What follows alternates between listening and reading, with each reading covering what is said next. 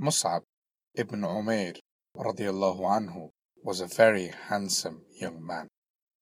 He used to wear the best clothes, which most people could not afford. His mother was very rich and made sure that her son lived like a prince. His way of life made him very famous. When Musab radiallahu an became a Muslim, his mother became very angry with him. She locked him up in the house.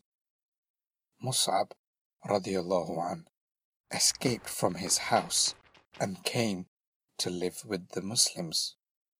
He left his family, his expensive clothes, and all his money just to be with the Muslims.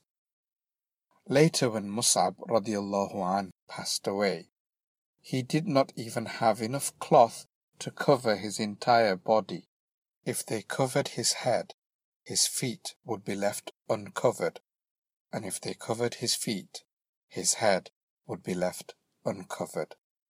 The Prophet ﷺ told his companions to cover his head with a sheet and cover his feet with leaves.